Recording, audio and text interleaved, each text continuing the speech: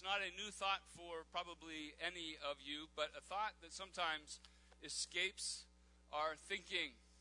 You ready for this? This is not profound. You probably won't even take this as a note, right? But it is a true statement. Now I have you really curious as to what that statement is. This is the statement.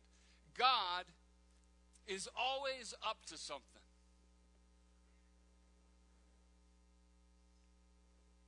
Let that sink in. God is always up to something. He is up to something in our country. Right? He is up to something in our valley. He is up to something in our church. He is up to something in your life. God never says, I'm really tired of you, Stauffer, I need a break. Always up to something.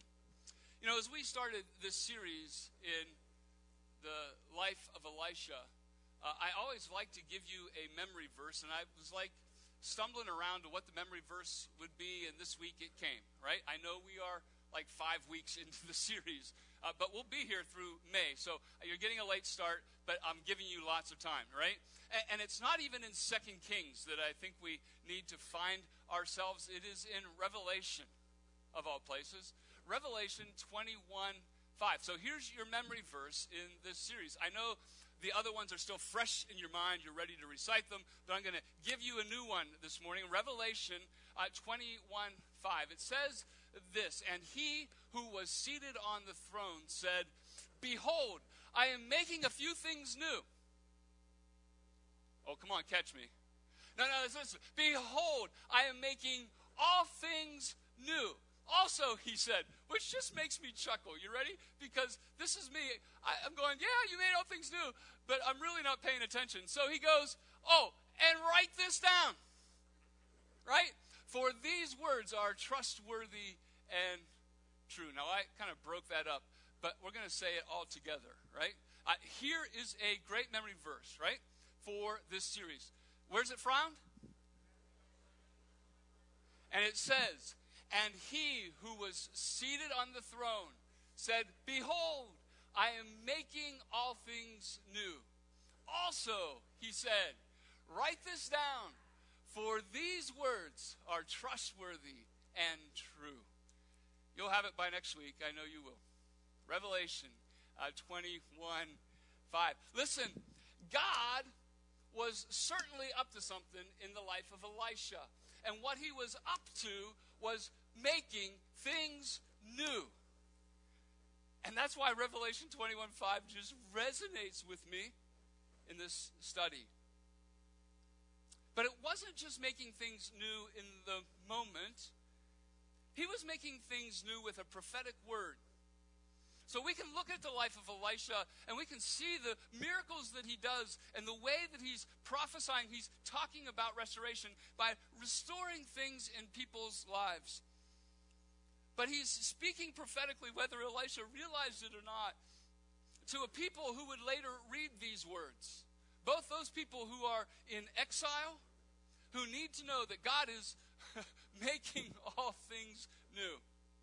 That God is really up to something. As well as to you and I who sit here this morning on February 7th.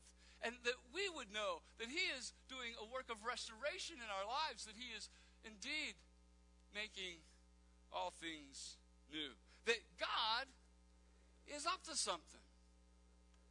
You ready? 2 Kings chapter 4 verses 8 through 17.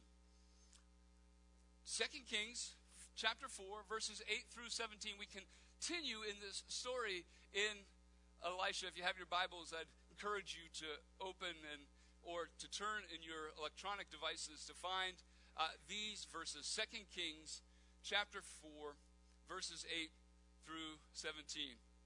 It's not hard to see in this text, as in the other texts and the texts that we have yet to see in Elisha's life, that God is always up to something.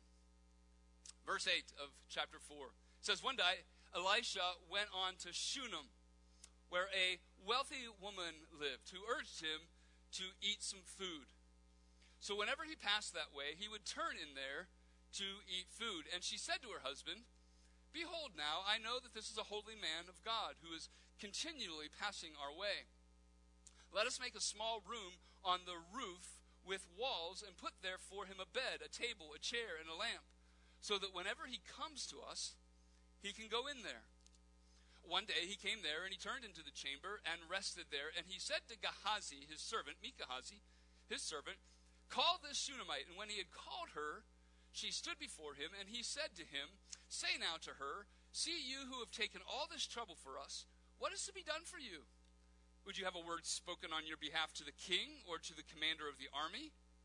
And she answered, "I dwell among my own people."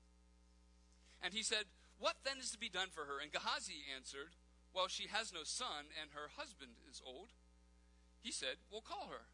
And when he had called her, she stood in the doorway. And he said, "At this season, about this time, next year, you shall embrace a son."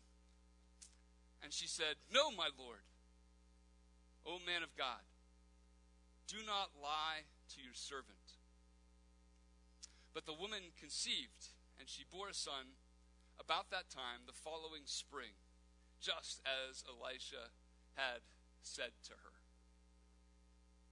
May God help us in the understanding of his word and see that God is always up to something. 3 thoughts this morning. They are this: a great woman, a greater problem, and the greatest God. A great woman, a greater problem, and the greatest God. First, see this great woman. The Hebrew here that in the ESV is translated wealthy actually is gadol. You wanted to come to church today to speak Hebrew, right? So on the count of 3, gadol. 1, 2, 3. See, now you've learned Hebrew. Hebrew, gadol means not wealthy necessarily, but great. Gadol means great. Other translations of this in other places, the New American Standard Version is prominent. The New King James uses notable.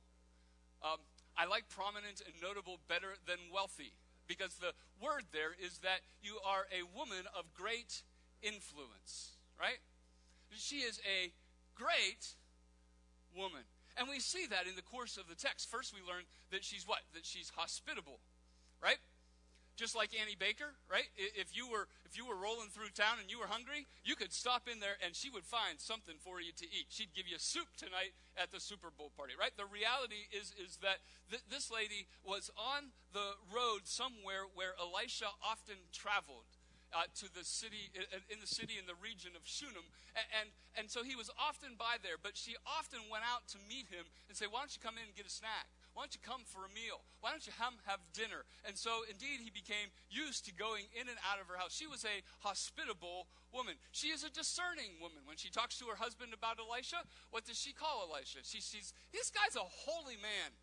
Like, she had spiritual eyes that could see and know that this man was a man of God. And you have to understand, there's a lot of people walking this road. She's probably hospitable to many who even call themselves prophets of God. But she knows that something is different with Elisha.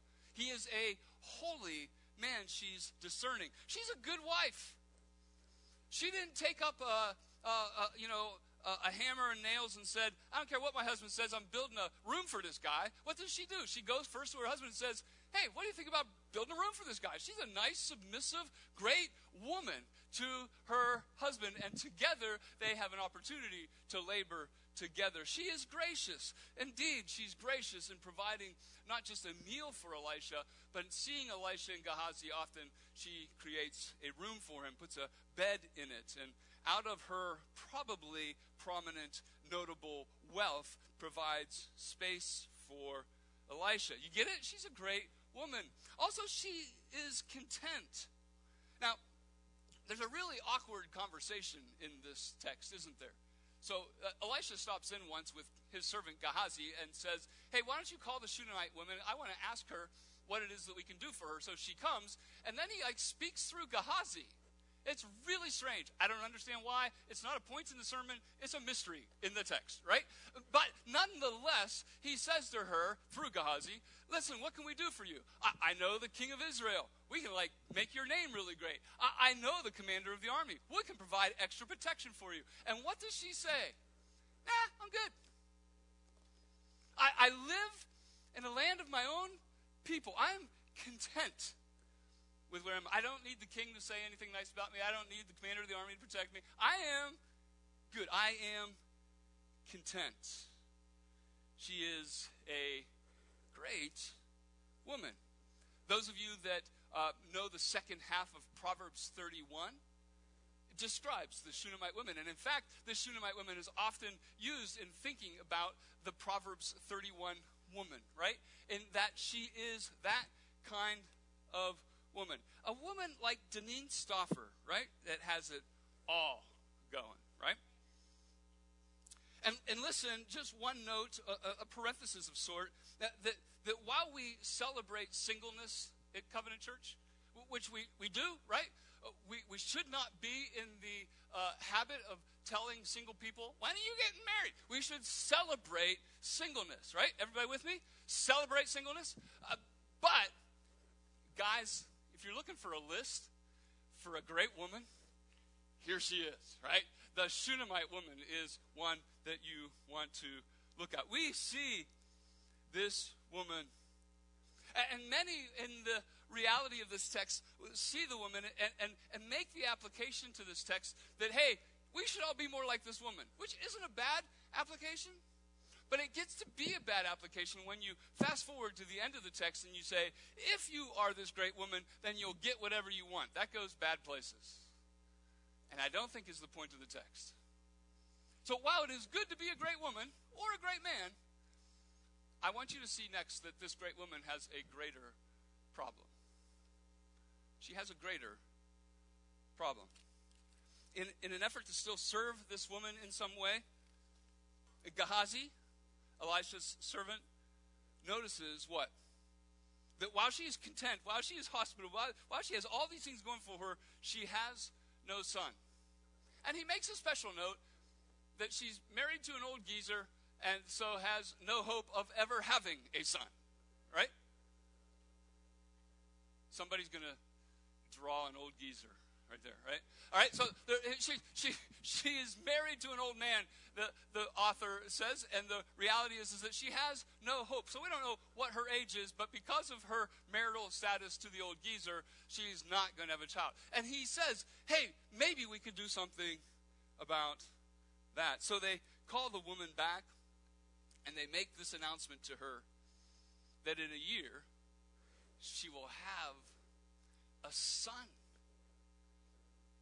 Great news, right? I mean, do you really get how great that news is? This woman has lived a long time. And in her day, the reality is that it's a great curse not to be able to have children. To be barren was something that would be looked upon you as disdain. And so she's lived in that shame. She's lived in that embarrassment. She has lived under that perception. And so you would think, right, that as Elisha says to her, the one thing you don't have, a son, you're going to have, that there would be fist bumps and shouts of hallelujah, that there would be excitement and joy. But that's not her response, is it? Her response is not that of a woman who gets good news. Her response is, no, no, my Lord, oh, man of God, do not lie to your servant. Why that response? Well, there's an obvious pain, right, associated with being unable to have children. There's the monthly reminders of being barren that turn into years of disappointment. Here we have a great woman whose prayers have been seemingly unanswered. There have been well-meaning people from her region day in and day out that come and share the story of Sarah, of Rebecca, of Rachel, of Hannah. Time and time again, they share those stories, and yet it only adds more shame and guilt to her story. And she couldn't take another disappointment, especially from one whom she knew was the man of God. You see, probably this Shunammite woman had stopped asking for a child. She may have even stopped dreaming of a child. She may have even convinced herself that she no longer wanted a child. And the promise of a child brought a discontentment that had no room in her life of contentment. So she says, "No, my Lord, oh my God, do not lie to your servant." This was her greater problem. A problem that had been stuffed down and seemingly forgotten, but now rocketed to the surface when the promise came. And her response then is not so surprising, because she could not take the risk of being disappointed again. So she asks that it would not be so. A thought about the Shunammite woman, one who is and has a very holy contentedness. But if she's honest, she is still lacking hope in an area of her life. A lot of contentedness.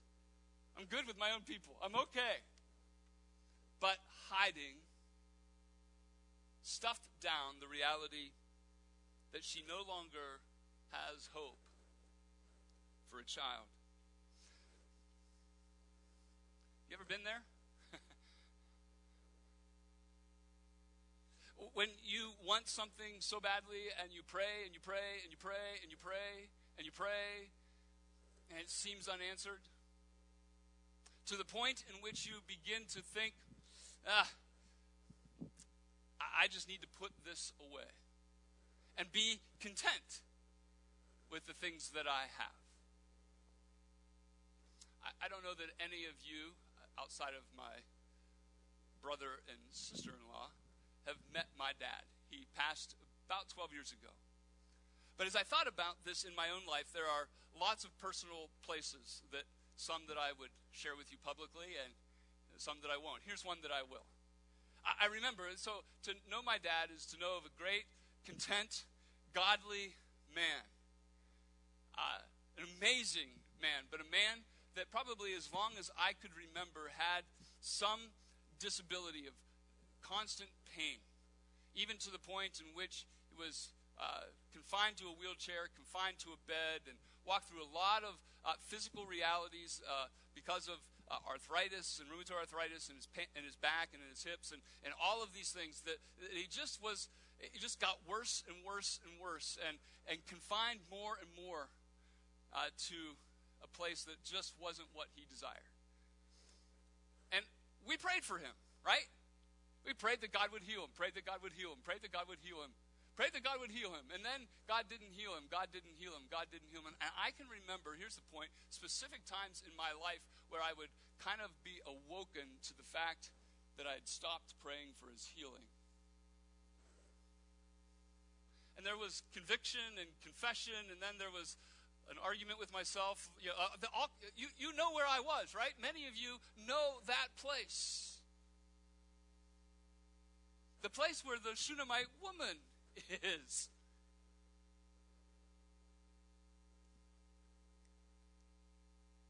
It makes me mindful of the man who said in Mark 9, "I believe, but help my unbelief." So if you go to the story, right, it's in Mark chapter 9, it'll be on the screen, but in Mark chapter 9, you have the Mount of Transfiguration. So the disciples have gone to the mountain with Jesus, they've seen all of his glory. When they come back down, the disciples are having a hard time because they've prayed for a young boy that has been possessed with a demon, that has thrown him into fires and all kinds of things, and they've not been able to get the demon to come out. And so when Jesus shows up, this man has a conversation with Jesus. He says, and it has often cast him, this demon, into fire, into water to destroy him. And then listen what he says. But if you can do anything, have compassion on us and help us. Did you hear it? There's the Shunammite woman. Like, this guy's been going, I'm praying for this kid. I'm praying for this kid. It's not happening. It's not happening. Finally, Jesus in front of him. And he goes to Jesus. I want you to hear the depth of this. If you can. And Jesus says to him, if I can? I'm Jesus, for goodness sake. All things are possible for one who believes. And I love here in Mark the use of the word immediately. I wish I could respond more like him. Immediately, the father of the child cried out and said, oh, I believe. I believe you can. But would you, what? Help my unbelief? It's a picture of this Shunammite woman. She believed. She knew this was a man of God. But that one thing, help my unbelief. Church people, I'll just tell you straight up, you know I like to be honest with you, we're bad at this. Aren't we? Getting so settled in our holy contentedness that we stuff things that God might want to do miracles in. and I'll be honest, that a lot of times it's the preacher's fault. I'll confess. We stress so much the challenge of being content in our life in Christ. That's what you hear from us. Be content. I know it's miserable. Be content. Our counseling is always this. Be content. Think about what you got. Put a smile on your face, right? The reality is be content. That sometimes our counsel helps you to stuff the things that you're discontented about.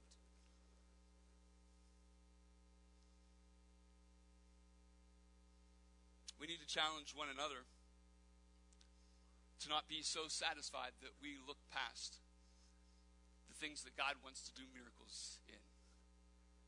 Another text that came to mind that is one that you know well. How many of you have a Jeremiah 29:11 plaque in your house?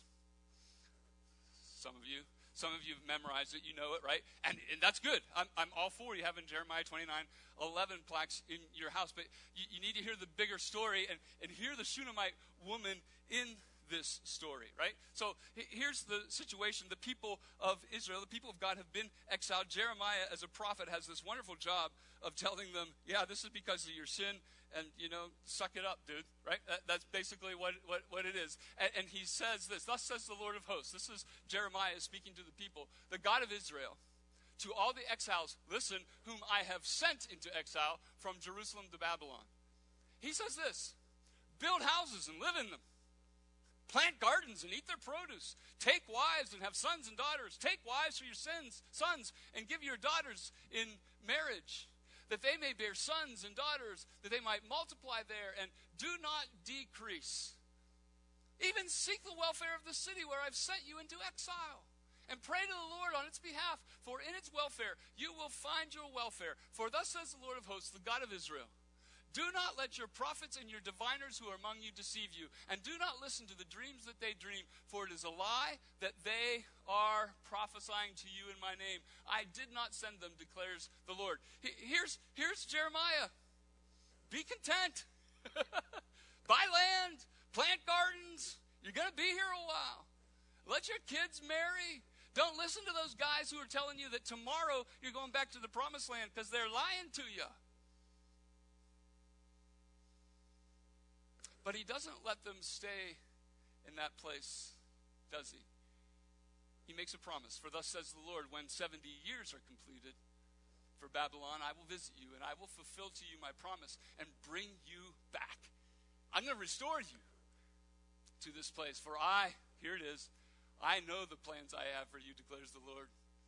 Plans for welfare. We like prosper better and not for evil. To give you a future and a what? A hope.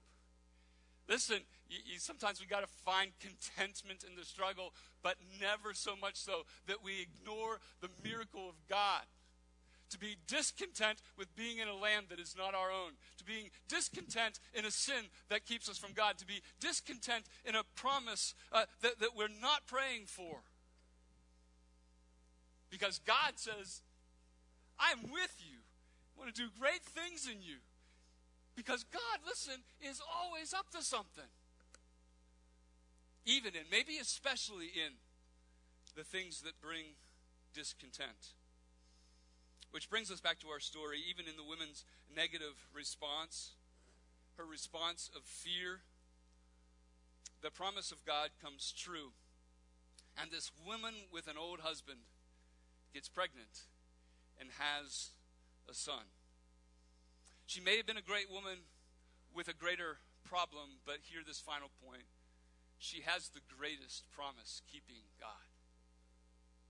We're not told much about how this communication works out.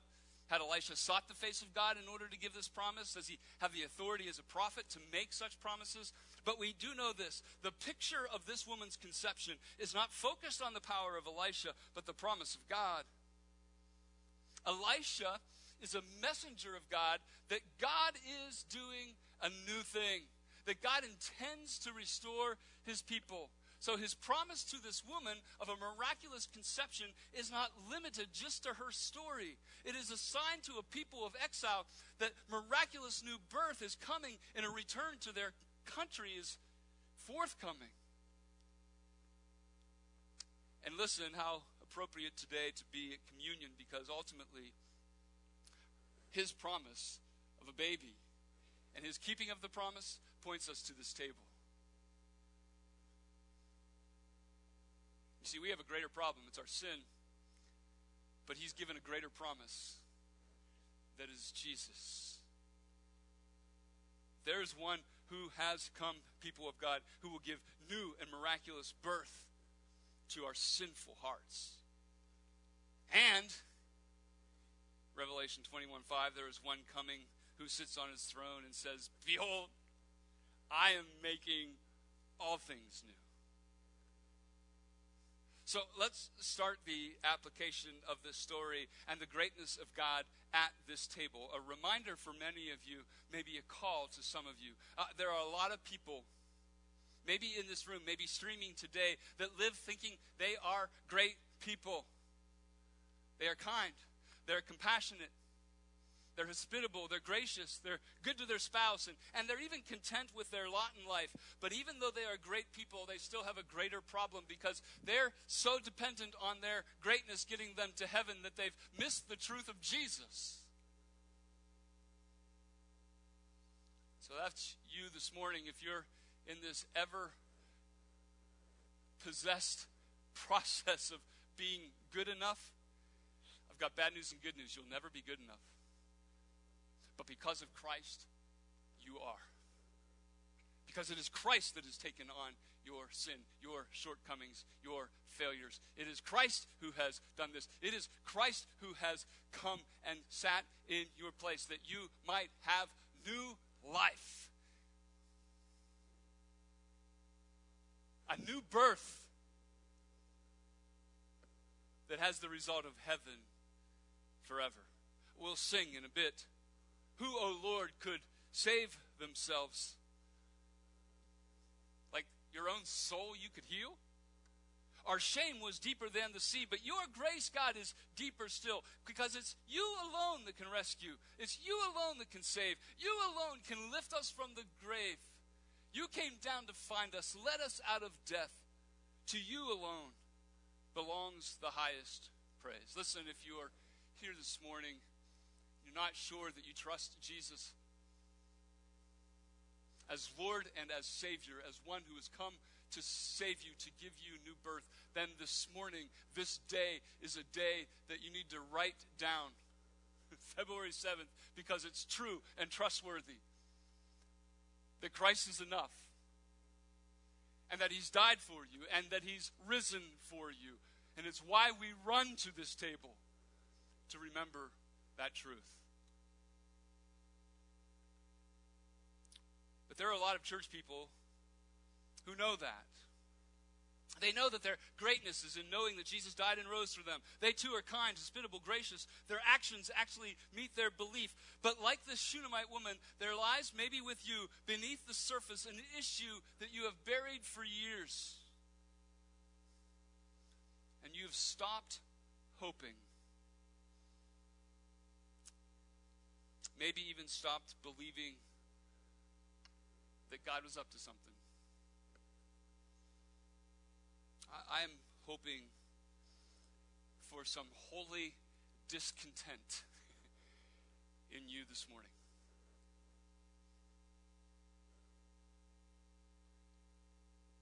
I don't know what that might be in your personal lives.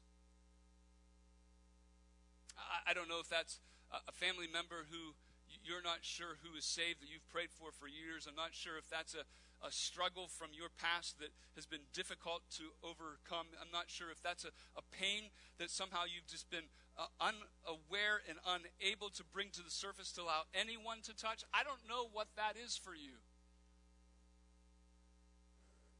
But I'm praying by the Spirit of God that the Spirit of God would allow that come to the surface today, that you might not say no, but that you might say yes to a God who wants to address the very buried things of our lives. I don't know what that is in your personal life, but I'd like to end with thinking about some things for our corporate life.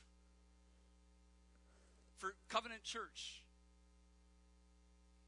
Do you know, church, that God is up to something here?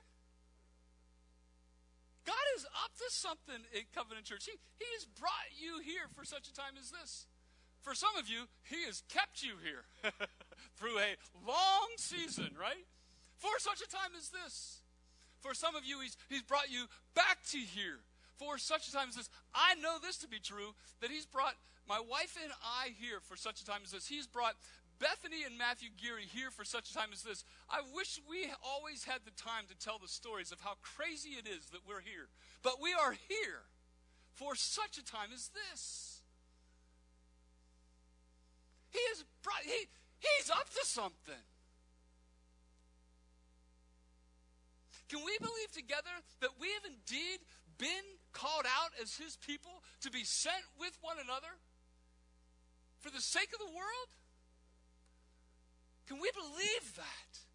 Can we believe together that we as a church will be a messenger of hope to the city of Sharon, to the Shenango Valley, a church that will be on mission together? Can we believe together that we will be a church that journeys with one another to know Jesus more, and doing that as a family, that we will once again attract families to journey with us? That He's up to something like that? Can we believe together that our worship, both in this building and outside these walls, in all of life, will be a testament to the power of God and be the very thing that draws hurting people to the greatness of our God? I'm telling you, this story today, a story of great people with a greater problem, this story today tells me we can. We can believe those things. We can believe miracles, that God's Spirit is flowing.